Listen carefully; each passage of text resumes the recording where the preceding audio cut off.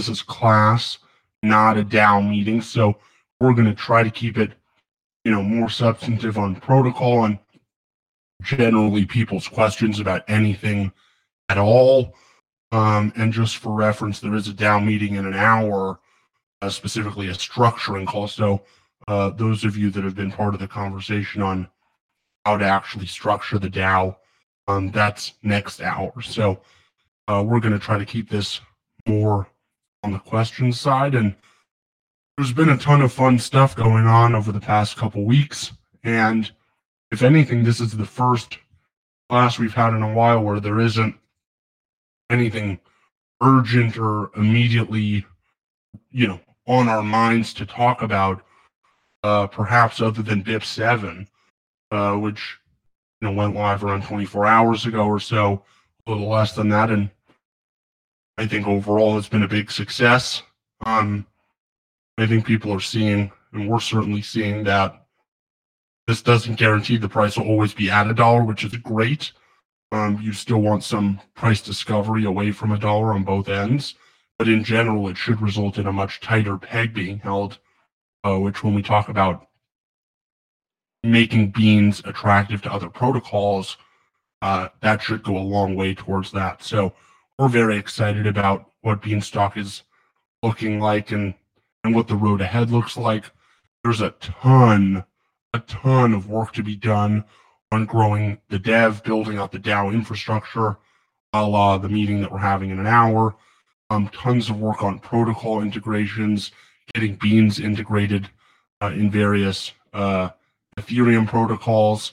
We're working on getting stock and seeds and silo beans liquid and tradable. And then once those are live, getting those integrated with other protocols and projects. That's maybe 3 months down the road or so, maybe 2 months. We're hoping to get stock and seeds starting to be liquid and stuff, maybe January. So maybe a month or 6 weeks. We don't want to be too aggressive and overpromise, but we're trying our best to move forward on that front. And the hope is then once all of those assets are fungible, sort of running your DeFi yield strategies through the silo, where then you get stock and seeds and can use the stock and seeds in other DeFi protocols as well. That's where things get super exciting and things potentially can really take off. So working towards that, and then at a higher level, or maybe not a higher level, but a lower level, if you will, I'm thinking about the infrastructure of Beanstalk long term and how it applies to cross-chain layer 2 infrastructure, so what we would generally call like X-chain. And we've been doing a ton of research and conversations on that end over the past couple of weeks, and candidly, we've been very disappointed by the current options out there for decentralized bridging, even between Ethereum and any other chain. So we're starting to try to figure out what this looks like, and it's going to require a ton of, all of this stuff is going to require manpower, like lots of effort and brain power and money. So with that in mind, we're also putting the Q1 budget. We're starting to put that together and structure it, and happy to talk about that as well. But that's like the short version of what's been going on. We never want to oversell on Beanstalk, but we are very excited about what's going on. We think we have a real opportunity here to make an impact in DeFi, and it's very exciting to us. So the most encouraging thing, in our opinion, is the really high quality. Like we're sort of amazed at the high quality community Beanstalk is attracting, and we think that's probably the best indicator of its success. So we're gonna, over the next week or two, hopefully set up, start to get set up a Notion, and the hope is to have like a really robust Notion and Discord process for the Beanstalk DAO to run smoothly. This is all, we're working on all of this, and lots of different people are working on different parts of this. So enough said at this point as an intro, but happy to answer any and all questions about anything going on. And thank you guys for spending some time with us this evening or this morning. Okay, well, thanks for for that. Afternoon. I guess it could be not the morning or the evening. So just to be clear, or the afternoon. Thanks for that overview. It is great to have so much exciting stuff going on and to not have any things we need to talk about. So that means we can talk about some of the more fun stuff. So with that said, I'll open it up for people with questions. You can raise your hand or you can put a question in the discussion board. I see here.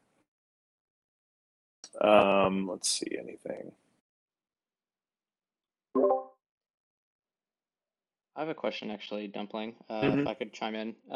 Perfect. Publius, I saw there was some discussion, I think Theodore had asked in the questions channel about what a reverse season of plenty mechanism would look like in cases where the price or demand for bean is falling dramatically.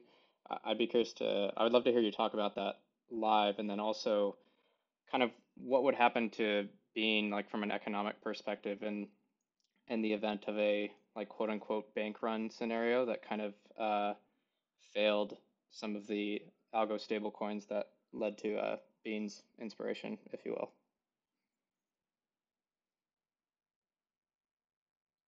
So the short answer is just to answer your second question first, the way Beanstalk has worked is evidenced by like the pump and dump in September. And I think that's a really great data point for everyone to look at if they pull up their website and go to the all-time price chart.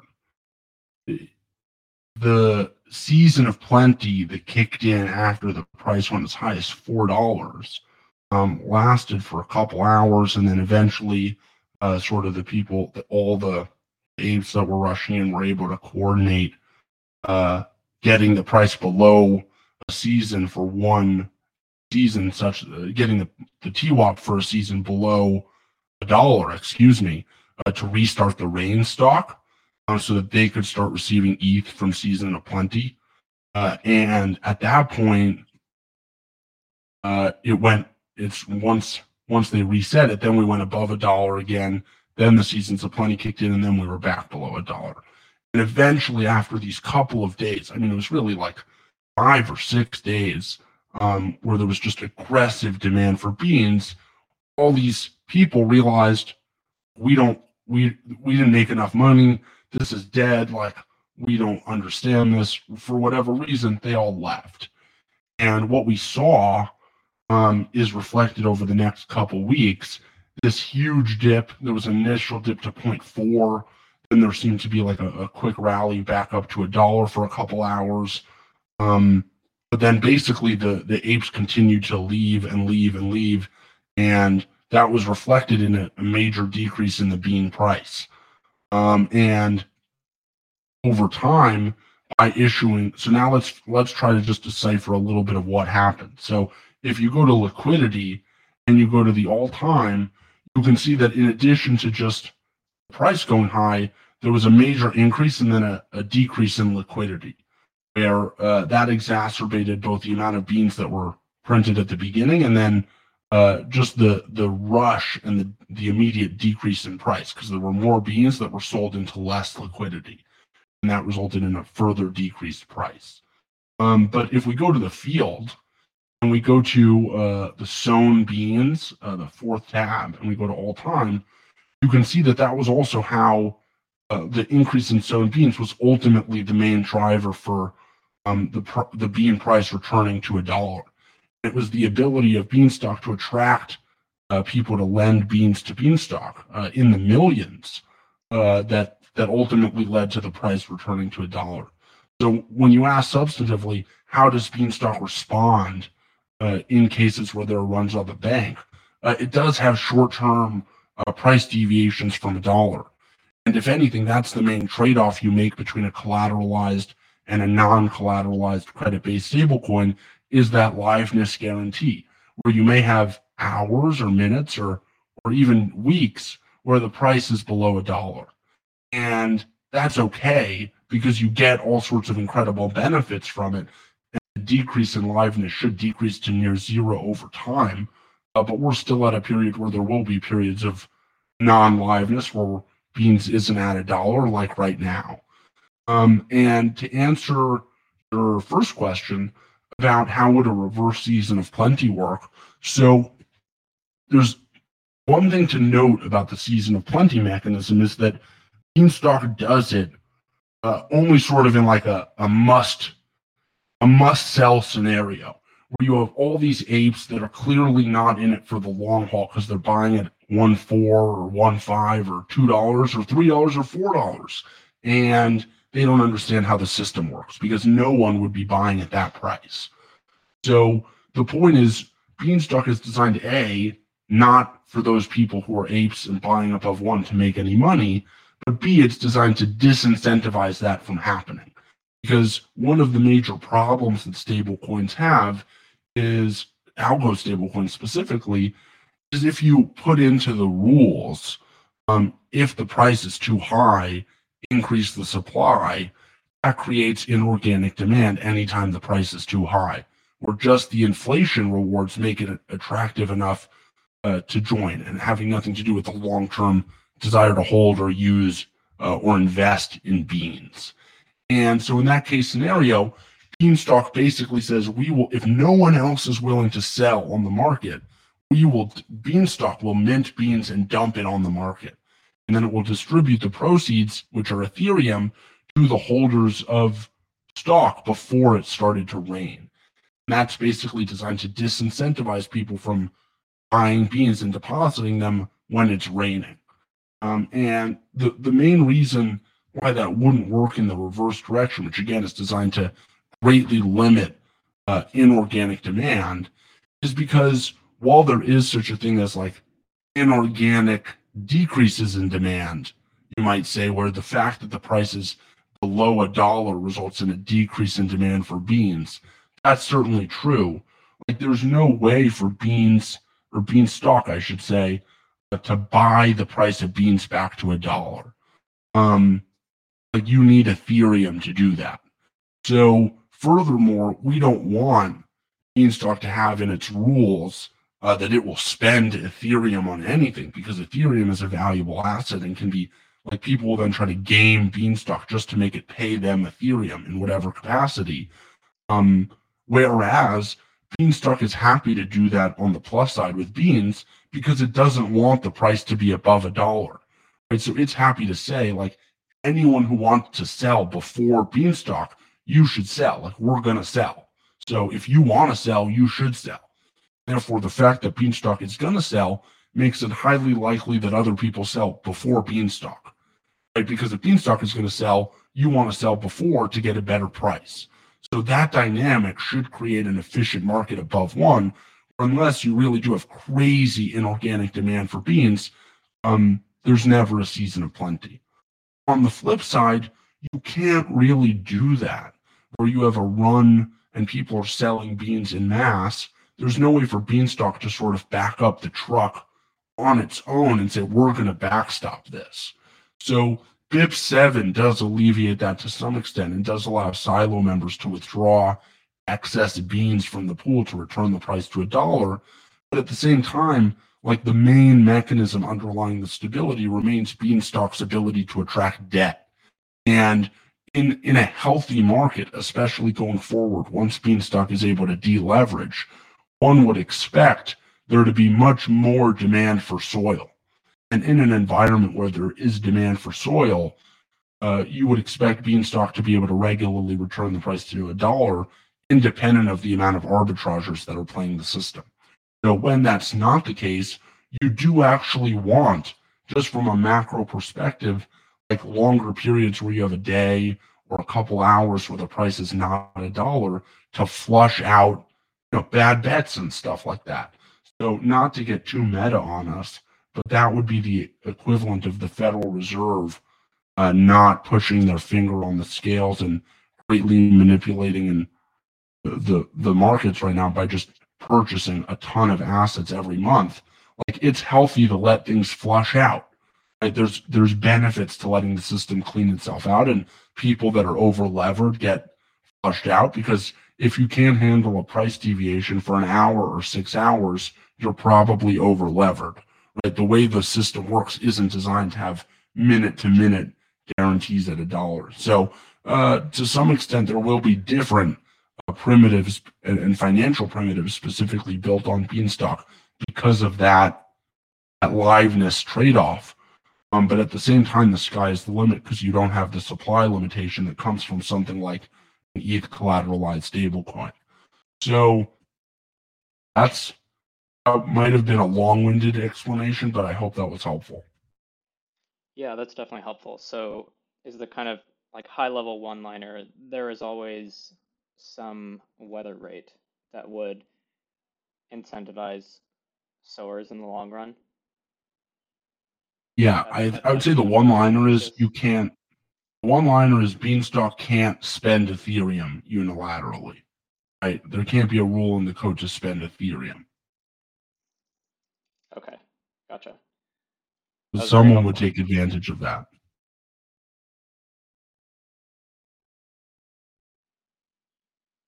Yeah, and Syncubate want to invite you up here too. Sorry, I didn't mean to ignore you. Everyone will get a chance to participate, hopefully.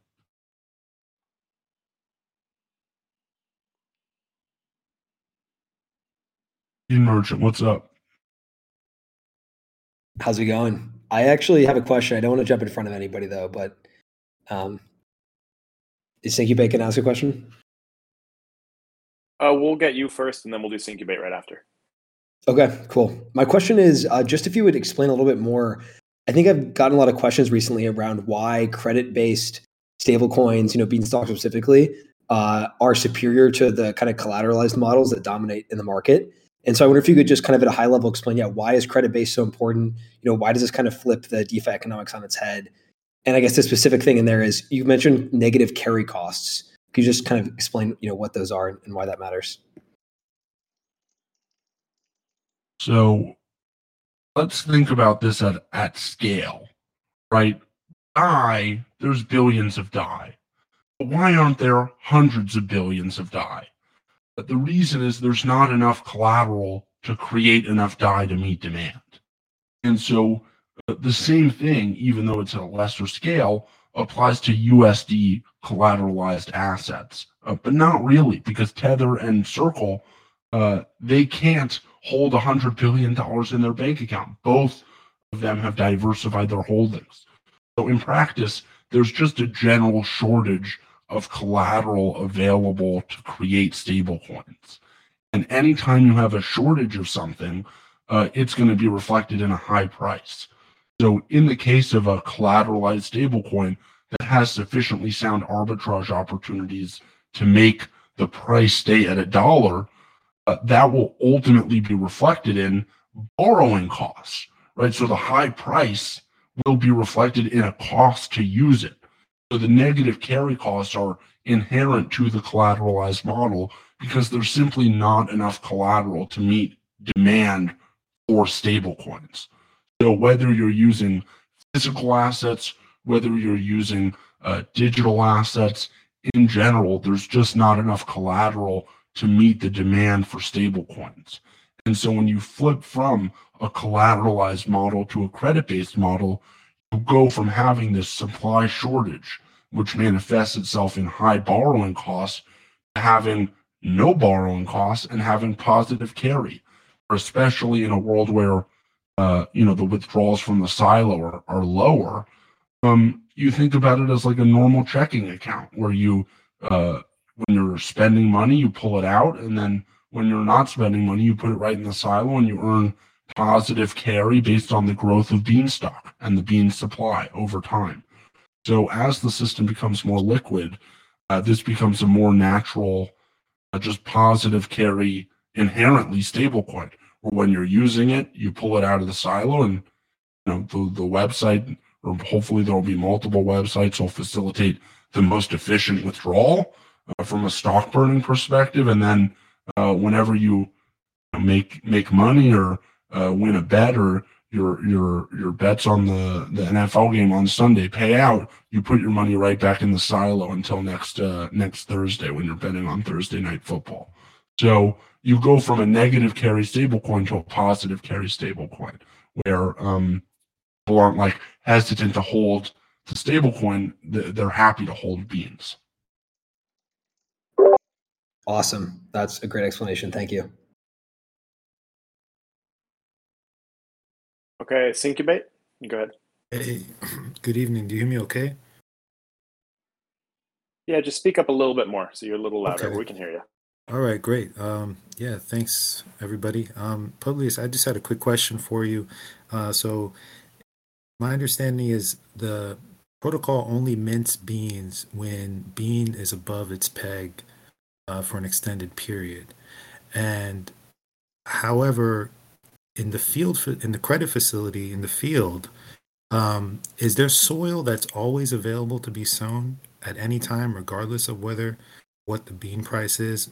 The reason I ask is because I'm curious, why doesn't the field shut off the mechanism for issuing debt when bean is above its peg? Yeah, that's a fabulous question, and to some extent, in a very short-term perspective, Beanstalk would be better off if that had been the case over the past couple weeks. Because if anything, the main reason why, at least from an economics perspective, one might speculate we have been below peg for a couple weeks is because over the month while Beanstalk was really churning, even after it had returned to peg and was significantly above peg, because the field was still active and there was too much available soil, Beanstalk issued like 200 million plus pods that it didn't necessarily need to. So to answer you substantively, why is there soil every season? The reason is you need to price the weather. So Beanstalk, the way the model works is every season, Beanstalk looks at three things. It looks at the time-weighted average price, it looks at the debt level, and it looks at the changing demand for soil from season to season. And so specifically, in order to measure changing demand for soil, there needs to be some soil. There doesn't need to be a ton of soil, which unfortunately there was for a couple weeks, which is fine.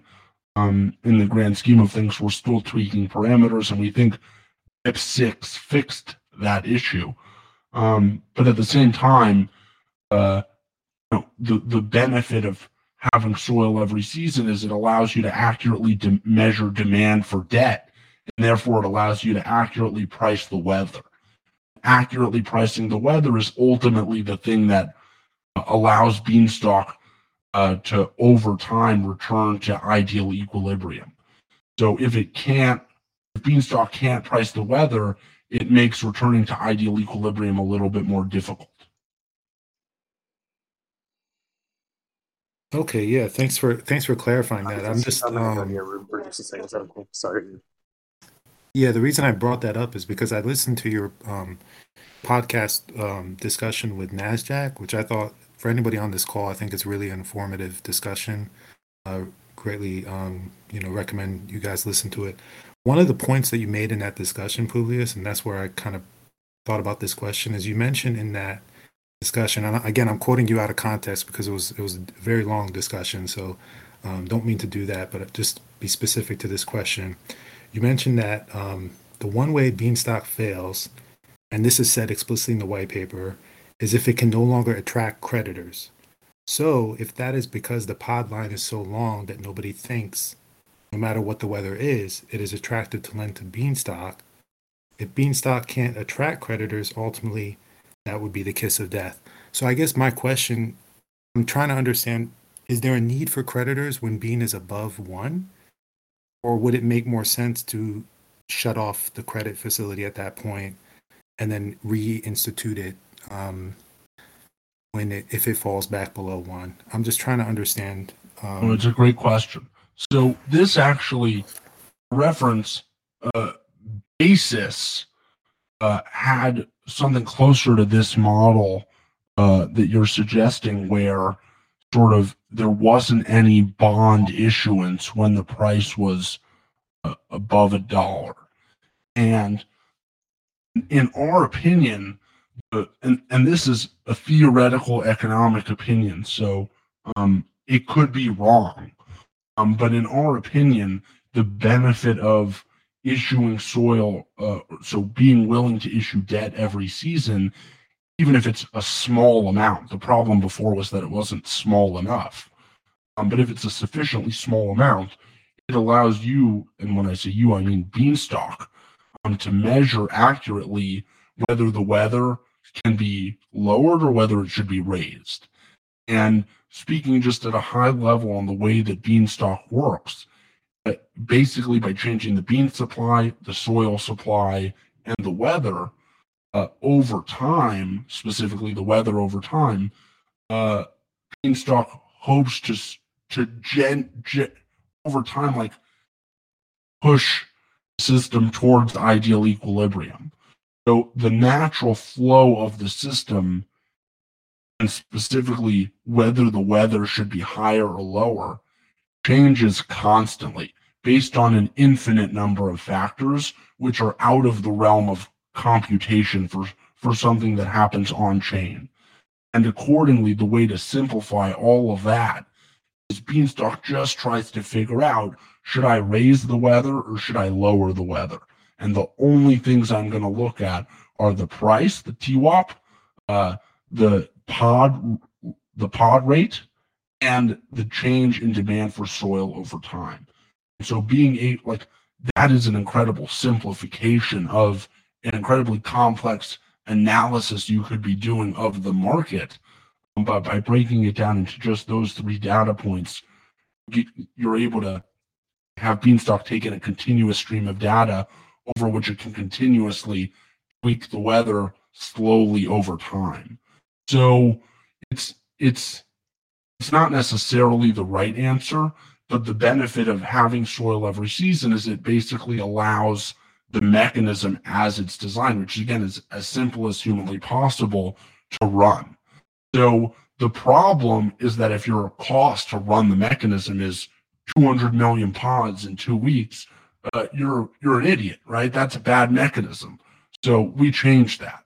BIP 6 changed that. So now going forward, the pods that Beanstalk is willing to issue every season is only equivalent to the amount of pods that were harvested at the beginning of the season. So even in scenarios like there were for 2 weeks where there was excess demand for soil, every season all the soil was getting filled, the pod line will stay exactly the same, and therefore the pod rate will start to decrease aggressively. So going forward, Beanstalk shouldn't have that problem. But candidly, that was a true inefficiency in the mechanism up until BIP 6. Okay, great. Thank you for that clarification. I also, listening to that podcast, I think it's insightful for everybody to listen to that one. And I think the other one that you had with Brad, that was also insightful. I forget which one of them you mentioned in it, but I recall you mentioned something which I didn't consider before. The field is essentially also, aside from just being a credit facility, it's also a way for a creditor to essentially project their expected growth of the protocol, right? Because if you're willing to accept buying or sowing the field when the pod line is, let's say, roughly 370 million or wherever it's at right now, you're essentially projecting that, or you expect that the protocol itself will grow to roughly $800 million, right? Something like that. So I didn't consider that before, and I thought that was really interesting. So thank you for that clarification. Yeah, and we definitely want to let other people chime in, but just on that note, we just recently added Bernoulli Bean, who I'm not sure if he's here, but he's going to start doing more analytics work. He has a great economic and math background to present more and more data like that, like the implied market cap on the pod line side and other things like that. So appreciate that, Syncubate, tremendously. And anyone else? So Evan, you're up here. And BP and Bean Boy, we'll get to all of you guys or gals. Hello. So I have a kind of 2 questions. The first one can be a simple yes or no. And then the second one is going to be the main question. So the first question is, when stock and seeds become tradable and when pods become tradable, will they be exchanged for beans, or like what will they be exchanged with? So first off, just to clarify, pods can be transferred already, but agree they're not tradable yet. There's no market. The short answer is stock, seeds, deposited beans, so silo beans, and the pod marketplace are all gonna have native like trading against beans. So in the case of silo beans, stock, and seeds, we're going to integrate Uniswap V2 pools for those three assets against beans. Those three pools you're going to be able to deposit the LP tokens for those pools into the silo and sort of like leverage up your stock and seeds. So you'll get stock and seeds for depositing, and then you'll be able to earn them when you get deposited beans and get more stock and seeds. And so that will require a slight tweak to the incentive structure for like number of seeds and number of in terms of beans versus LP. In general, the short answer is yes. The goal is to have everything start to trade against beans. Okay, I kind of guessed that. I just wanted to confirm.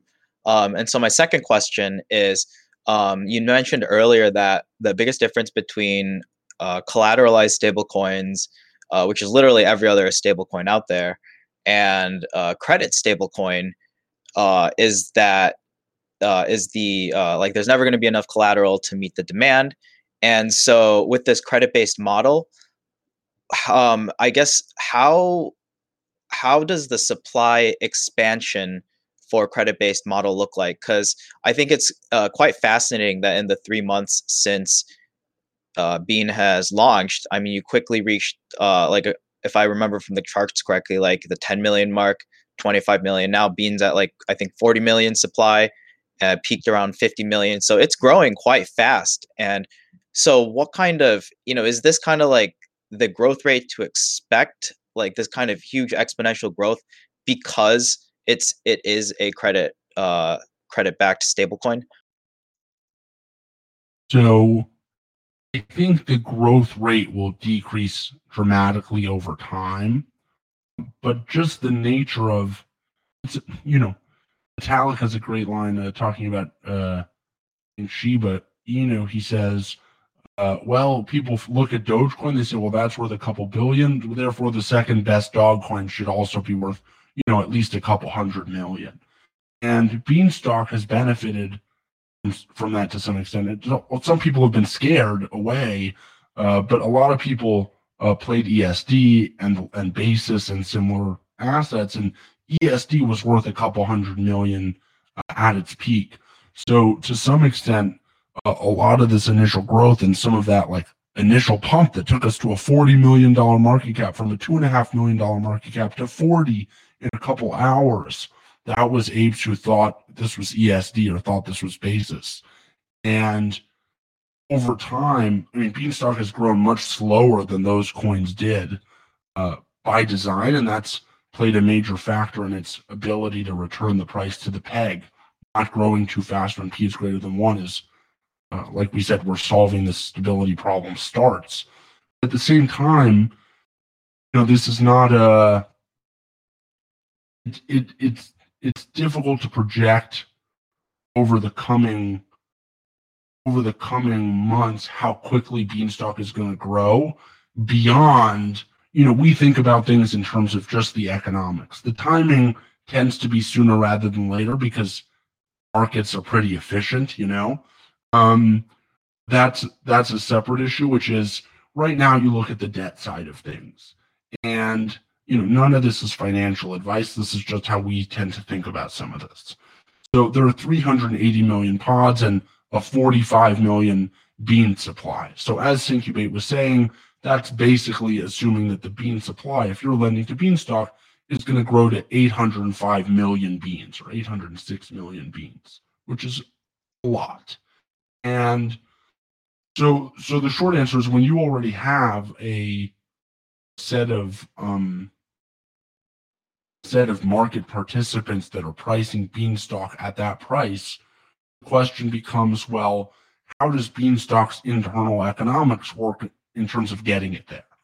And when we talk about BIP 6, right, at some point when there's excess soil, or excess demand for soil, excuse me, Beanstalk will no longer increase the pod line. So let's say now there's still 11 million soil. The weather is 2,700. So roughly, Beanstalk is willing to issue another 300 million pods at maximum. Now, it may be less than that because the soil will decrease when the TWAP is greater than 1. So let's assume another 200 million pods get minted or so. Now we're up to 600 million pods. And at that point, the price starts to really trend above 1. Right? We get through all the available soil and we go through another mini growth cycle like the one we saw 2 weeks ago or 3 weeks ago. At that point, the pod rate will be something like 10 or 1,200%, which is a ton. And at that point, the grand deleveraging begins. So because the pod line won't grow any longer, from that point on, Beanstalk is sort of risk off, where every time the bean supply increases, the pod rate decreases, and therefore it is deleveraging. So at that point in time, especially given with BIP 7 live, where now you have convert, where you're not going to have real time above 1 unless there's excess demand, Beanstalk is going to start to grow and deleverage pretty aggressively, would be our guess. And at that point, how quickly it takes until Beanstalk sort of deleverages all the way remains to be seen. But it's probably going to be on the order of a couple of months, like sometime in Q1, Q2 at the latest. And keep in mind, deleveraging all the way would mean that Beanstalk is a couple billion in supply. So deleveraging all the way would also result in the weather starting to come down really significantly. And at that point, the hope is that Beanstalk will start to continue to issue a decent amount of debt so that the pod line stays at 600 million, even if the supply is up to a couple billion, right? So now you have a 50% debt ratio. Now you go down to, oh my God, there might even be a season of plenty at some point. That's where then you start to get into the next debt cycle. Because if you have a major growth cycle from there, from a couple billion to 5 billion to a season of plenty, that would be when you would expect the system to start to delever or have to lever up again and issue credit more aggressively after that. So at that point, though, and I know this has been a roller coaster of a theoretical ride, at that point, you would expect the system to start to stabilize a little bit more. Because if there are creditors, right, and Beanstalk just paid off 600 million pods, now there's no pods because there was a season of plenty, and now it's like, okay, there's going to be a ton of demand for Beanstalk's debt going forward. At that point, you would expect the more efficient market dynamics to take place, and obviously, at that point, Beanstalk is operating more at scale. So you would have some real volatility around the season of plenty. From there, things should stabilize around $1, and that's when things might become, long-term stable, if you will, at a couple billion beans. So that's a really aggressive vision that we laid out there, especially then to say that this will happen in the next 6 months. But that is the timeline that we're operating on, to be candid. So we're working our asses off to make sure that the DAO scales to meet that, and that the protocol and the development side of things scale to meet that. But it's not, there's a lot that needs to happen to get from point A to point B. And the main point is, even if the economics make that likely, the protocol, in terms of the development of the protocol, the integrations, the audit, all of that stuff needs to happen in tandem such that Beanstalk can grow in line with the economics, if that makes sense. Because growing to $1 billion when there's no growth in the fundamentals, that would be a problem. Right. And I'm glad you took us on the theoretical roller coaster. That's actually exactly what I kind of came to the conclusion to, and why I asked the question. And I guess to end on this note is then it's my understanding then that the stocks, seeds, and pods, once they have their own marketplaces, they're going to start taking up relatively non-trivial amounts of, or like starting to create non-trivial amounts of demand for Bean to help get past that 1 billion mark. You betcha. And more than that, as people start to speculate on the stock price upward, the arbitrage opportunity to sell stock for beans and deposit those beans and mint more stock and seeds basically creates a ceiling on the price of stock and seeds relative to a bean, and creates a positive upward effect on the demand for beans when there is demand for stock and seeds and silo beans. So people speculating on the future growth of Beanstalk will be reflected in the growth of beans itself and the bean price. Yes. Awesome. Thanks. Thanks for that question, Evan. That's some pretty exciting stuff. All right, I have next BP280, and then I have Bean Boy coming up. Hey all, I actually was going to ask the exact same things as Evan. So I was really glad to hear him ask that and hear the answers, but that kind of cleared up what I was going to ask. So if I've got something else, I'll throw my hand up later. But thanks for the great answers, and happy to be here. Okay, great. Yeah, and not to single anyone out or anything, but just BP280 and Evan, you guys both have been great new members or more active recently in the Discord, and just wanted to say thank you. You guys are awesome. Happy to be here. Yeah, this is such a great community. Everyone's here to learn more, and I see from the DAO side, and we'll get to this later, but that there's a long journey to go, but it's an exciting journey to be on nonetheless. And how cool is this to have 43 people here for this call? Really, really amazing. I mean, just to put it into perspective, a month ago, DAO was like 5 people maximum, and 2 months ago it was just Publius. So this is growing so fast, and we're so excited. But it's going to take a real collaborative effort to get organized over the next couple weeks, and we're hoping by mid-January or so to have a real infrastructure in place. So the next month, as we've said, is going to be really hands-on, getting things set up. But we can talk about that in the next meeting. So Bean Boy, what's up? So I just want to actually double down on Bean Merchant's question earlier, kind of about centralized stablecoins versus decentralized stablecoins. So I guess my first question is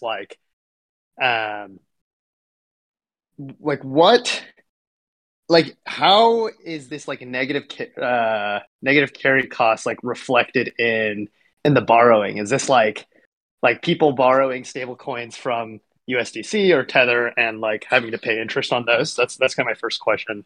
My second question is by removing that negative carry cost and kind of creating this positive network effect, I'm curious to know what do you kind of see the impact being on the wider DeFi ecosystem by having a truly decentralized kind of stablecoin here? So to answer your first question, it is reflected in the high borrowing cost to use stablecoins, and it's sort of a catch-22, right? On the one hand, you have, maybe it's not a catch-22. We'll figure that out in a second. But when you have a shortage of supply, that has to manifest itself in some capacity. And so it's really two separate effects that are working in the same direction, not a catch-22. So one is the shortage of supply, where there's excess demand for stuff, right? So when you have too much demand, people are willing to pay a premium for something.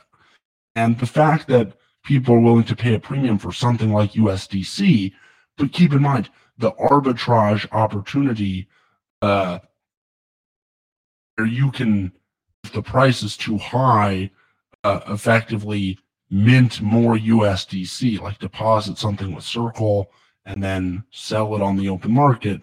That arbitrage opportunity should, in theory, keep the price at $1, and it seems to do that. And therefore, the excess demand for the stablecoin isn't demonstrated in its price. It's demonstrated in its excess borrowing costs. So if you go to somewhere like Aave or Compound and you look at the cost to borrow USDC, Tether, or DAI, the borrowing costs are just crazy high, especially compared to the cost to borrow US dollars in the physical world, which are basically 0%. You go from 0% to 10 or 20%, that's nuts. That's nuts. And that's demonstrative of just a crazy imbalance of supply and demand. The second way that this plays out is when you have a stable coin that has negative carry, that has a cost to use in the sense that there's other people that want the stable coin to use it. So there's never a time that you're just going to have the stable coin sitting in your pocket, right? It actually plays out in another area, which is you end up not being able to use your stablecoin for much, because now you don't just evaluate the productiveness of your stablecoin against its purchasing power. You evaluate it when factoring in the borrowing costs, or at least the opportunity cost that you could get for lending it out. So now betting on Sunday football has to factor in the fact that I'm paying 10% a year on my stablecoin, right? So I don't want to hold money in the equivalent of like a FanDuel account where I'm paying 10% a year. So the point is, and you may say, and this is actually the main segue into your second question, which is, well, isn't there that same opportunity cost by leaving the silo? To some extent, yes. The point is you don't need to give up your stable coins to participate in the yield, because you can just deposit your beans in Beanstalk natively, whereas in other protocols you have to give it to another protocol. Beans are native to Beanstalk. The second thing is, like we've seen over the past couple weeks, the price of bean has been at or below $1. There hasn't been much inflation, right? And so in an environment where the silo really goes through short-term bursts of growth, but in general doesn't grow all the time, most of the time it'll make sense for you to be using your stable coins, using your beans. And then if things are popping and the silo is growing, you may want to deposit your beans in the silo for a couple days, but there's going to be a real use case for just using your beans across DeFi. So without giving like the grand, beans are just going to become part of every single protocol and stock and seeds are going to be widely integrated and stuff like that, just talking more at the micro level, I really do think that beans have the opportunity to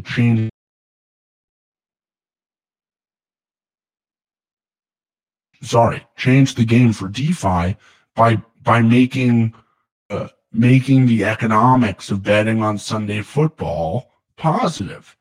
And I'm using Sunday football as like a ridiculous example because obviously economic uses that are less day-to-day and retail make more sense. But the use case is there, right? If you can make Sunday football bettors like using Polymarket or Augur, make that doable and economically viable, then everything else is viable on top of it. So that's sort of how we think about it. Really great. Thanks for answering that question. I really appreciate that. Publius, I think in one of your early podcasts, you mentioned Augur and the almost failure of it. Not that it failed, but that it didn't succeed as much as it should, and largely because of that negative carry. And I think that was really instructive. It'll really open up a lot of things in DeFi when beans are the native stablecoin. All right, next we have Mod323. Hi, guys. And after that, we'll have Windy if we have time. Can you hear me? Yes. Great. Hi, Publius and the rest of the team. Thank you very much for having this and for the whole community. It's been great. I'm new here, just catching up with everything, and it's been really great seeing the work that you're doing. The question that I have, I wanted to expand on a question from someone else that was asked, I think, a few weeks ago, which is about the monetary policy of Beanstalk. So I understand you had answered that, Publius, and you said that we don't have a monetary policy. And I just wanted you to maybe explain this better for us or for me to understand it. If we were to imagine that there's a country, being a country that uses beans as its currency that's pegged to the dollar, just like other countries who do that, what are the similarities and the differences between us and them? Okay, so to answer from a theoretical economics level, the question that was asked was concerning the impossibility trinity, or the impossible trinity, related to the ability for basically a central bank or a currency issuer to be in control of its own monetary policy and maintain the price of the currency that they issue at the same at some sort of target, and have the free flow of exchange, right? So you can't have all three at once. And specifically the question was asking, well, how is it that Beanstalk is able to maintain the price at $1 when countries like Russia, for example, and Britain have famously had their currencies depegged due to the theoretical impossibility trinity, right? And our answer to that is that we would argue that Beanstalk isn't actually setting its own interest rate. That is really where there is a main difference. So in the case of a country, for example, and let's talk about why a country might want to set its own interest rates. In general, the cost of capital is fundamental to a country's economy. So when you have a debt-based, borrowing-based economy, like most of the world has, most investment is made on borrowed capital. And the assumption on that borrowed capital is we're going to borrow capital, invest it, and in the future make more money on our investment when we factor in the cost of capital, the interest rate on our investment. And so in order for an economy to grow healthily, there needs to be a sufficient return on those investments that are made with debt in order to pay back the debt, right? And the problem that often happens is that when economies start to slow down, basically investments that were made in places that might not have yielded such a high return for whatever reason are no longer able to pay back their debt, having made money. And in those scenarios, that is where the ability to toggle your own monetary policy and adjust your own interest rate becomes fundamental.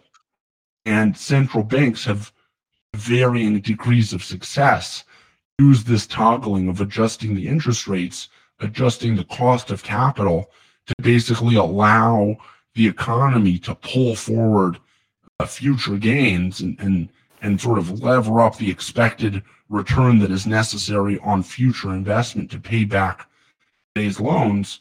But it can sort of decrease the amount of returns that you need by decreasing the interest rate. So from a macro perspective, just as a note, you would look at the fact that currently interest rates are basically zero across the world is an indication that none of the investments that have been made over the past 10 or 20 years have been enough to pay off their interest. And accordingly, now the only way to keep the system solvent is to have everyone roll over all of their debt at a 0% interest rate.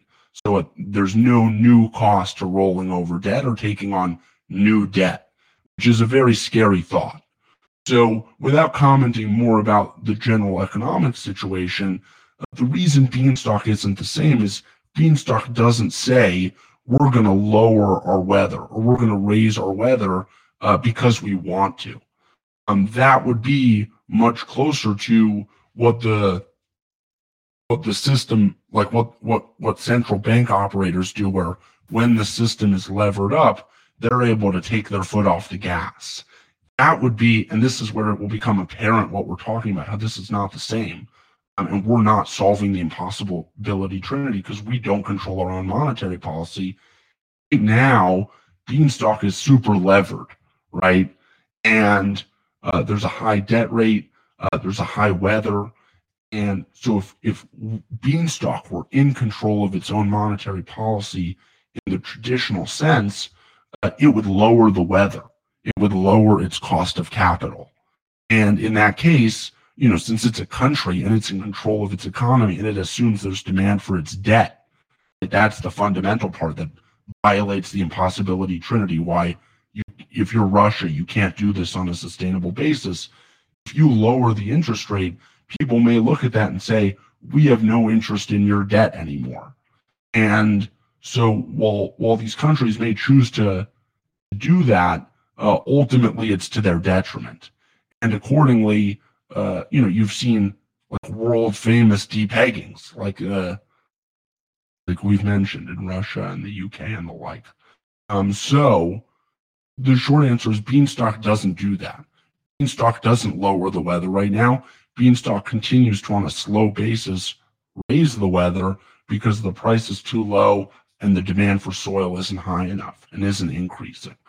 And until it does, it will continue to adjust the weather to try to meet whatever the market is pricing the necessary weather at, independent of what Beanstalk would like to happen. And in this case, it would like to lower the weather, but that's not possible, if that makes sense. So where we would say Beanstalk compromises is it is not in control of its monetary policy. Okay, thank you, Publius. I'll do more reading about this, given the examples that you've shared, and if I have follow-up questions, I'll post them on the channel. I appreciate your lengthy answer. Thank you for that. Our pleasure. So we do have this other DAO structuring meeting in just a second. Publius, real quick, that's not until 8:45, so we have a couple of minutes wiggle room. Fabulous. So why don't Wendy? What's up, Wendy?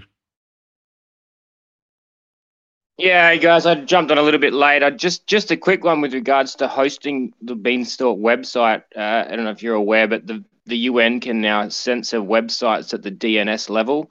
Just wondering if you'd thought about hosting it maybe on IFPS or something like that. So we're definitely going to hopefully move the website to Arweave, and at some point now, given the permanent nature of Arweave, we want to get the website to a little bit of a better place before then. But yeah, talking about Beanstalk getting to 1 billion beans in the next 6 months, this is something that's certainly on our mind. And in fact, hold on, maybe we can even drop this. This is fun. We were just experimenting with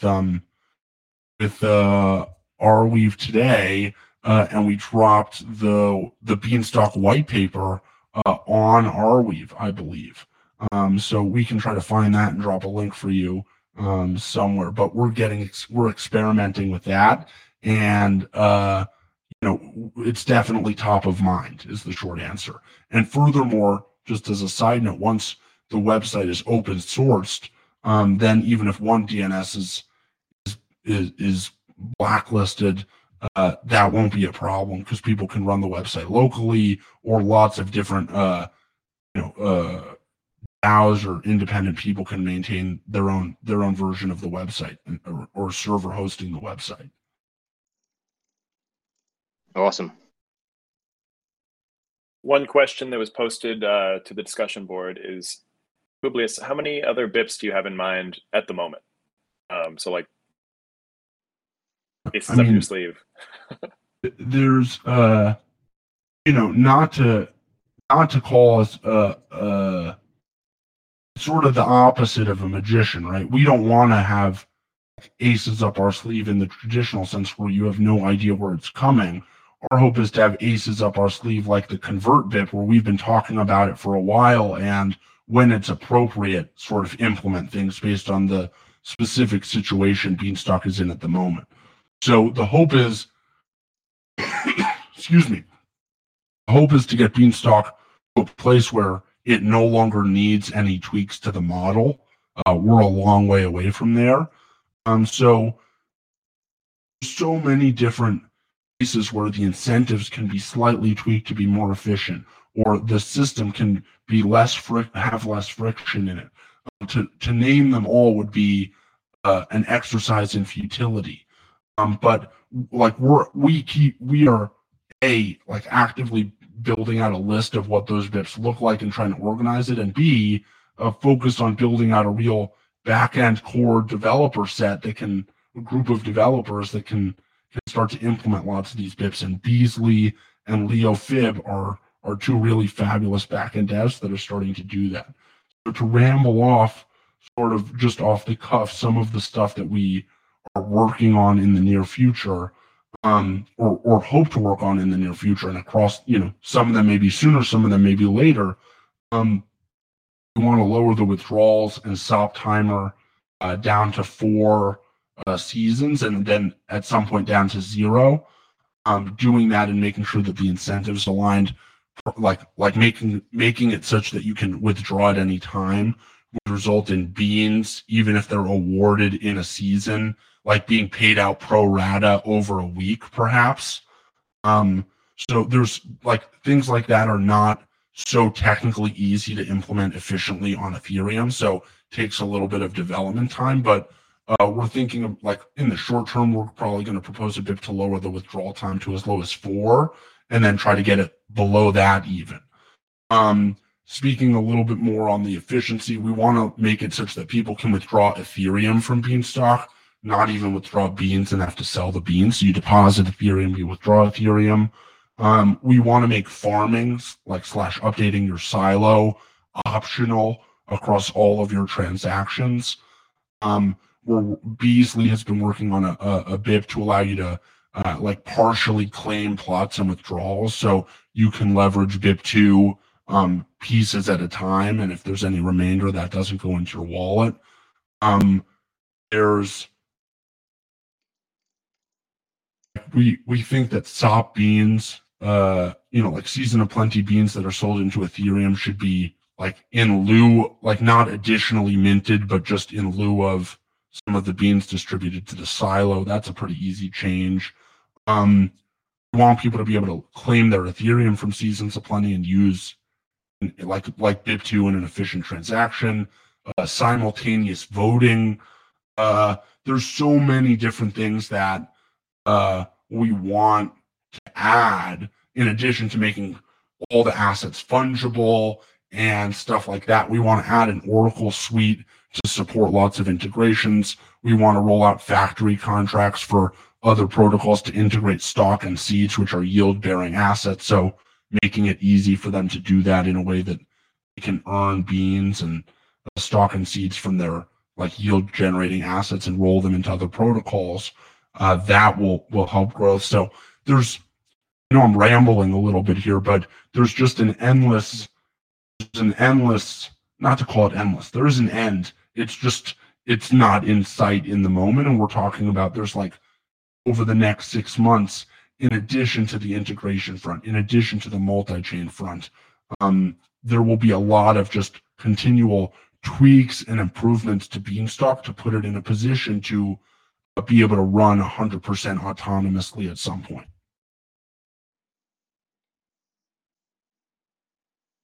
Okay, that's a great answer and very exciting. Well, I'm going to check the discussion board, see if there's anything else. Actually, I have one quick question. If we have an extra few minutes, if there's nobody else, I don't want to cut anyone. Yeah, go ahead. Thanks. So the one thing that I was just hoping to learn a little bit more about, I think I have a basic understanding, but I'd love to hear it in your words, just kind of how you would explain the curve integration and kind of what purpose it serves and why it's good and all that kind of stuff. So similar to, like, let's just talk about Uniswap v2 for a second. So the x times y equals k curve is like really innovative and amazing, and has enabled so many incredible, like, autonomous x's in DeFi. At the same time, it's pretty damn inefficient, right? So we've experienced, even when you have, we have millions of dollars of liquidity in the Uniswap v2 pool, like 100,000 bean trade. Sorry, my microphone's getting messed up. 100,000 bean trade moves the price pretty significantly. Curve stable swap is much more efficient when handling larger trades at similar volume, and we expect that will result in basically the price oscillating a lot tighter to 1 and provide an arbitrage opportunity against where the Uniswap v2 pool can be arbitraged against the Curve pool, which will trade against 1 much tighter, and therefore the Uniswap pool will also be able to trade much tighter to $1. That's a great explanation. Thank you.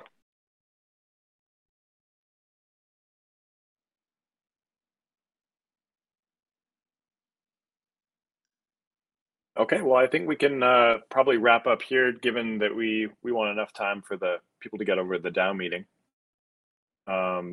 So yeah, I want to thank you all for coming. I'll give Publius a few minutes to wrap things out. I do want to say that everyone who came should have at least the Humble Farmer role on their profile, so you can check that. We're looking to kind of update those as people go and make a more formal system for the roles, but everyone who's making the effort to come to meetings like this should at least be a Humble Farmer. So if not, send me a message. And over to Publius, and then everyone here is welcome to come to the DAO structure meeting, which is after this, held in the barnyard. So thank you, Dumpling. Thank you, everyone, for coming and for your fabulous questions. We're sorry if we weren't able to get to everyone. We would use this as a call to action, as we've made, previous times we've had a large group or audiences. There's so much stuff to get done across the board here over the next couple months to get Beanstalk and Beans to become ubiquitous across DeFi, and we're really encouraged by the really high quality community that is aggressively forming around Beanstalk. It's really mind blowing, and it's amazing to us, and we're super excited about it. But it is going to require people to step up and to say, I want to help, and I want to help doing X, Y, Z. And over the next month, it's going to continue to be a little bit disorganized, but things will come into place, and we would just encourage everyone that wants to get involved to make it known and drop your skill sets and skill set volunteer that channel. Reach out to Dumpling, reach out to us, make it known that you want to help and what your skills are, and we'll try to make it happen. So this is super exciting, and we look forward to talking to everyone again soon.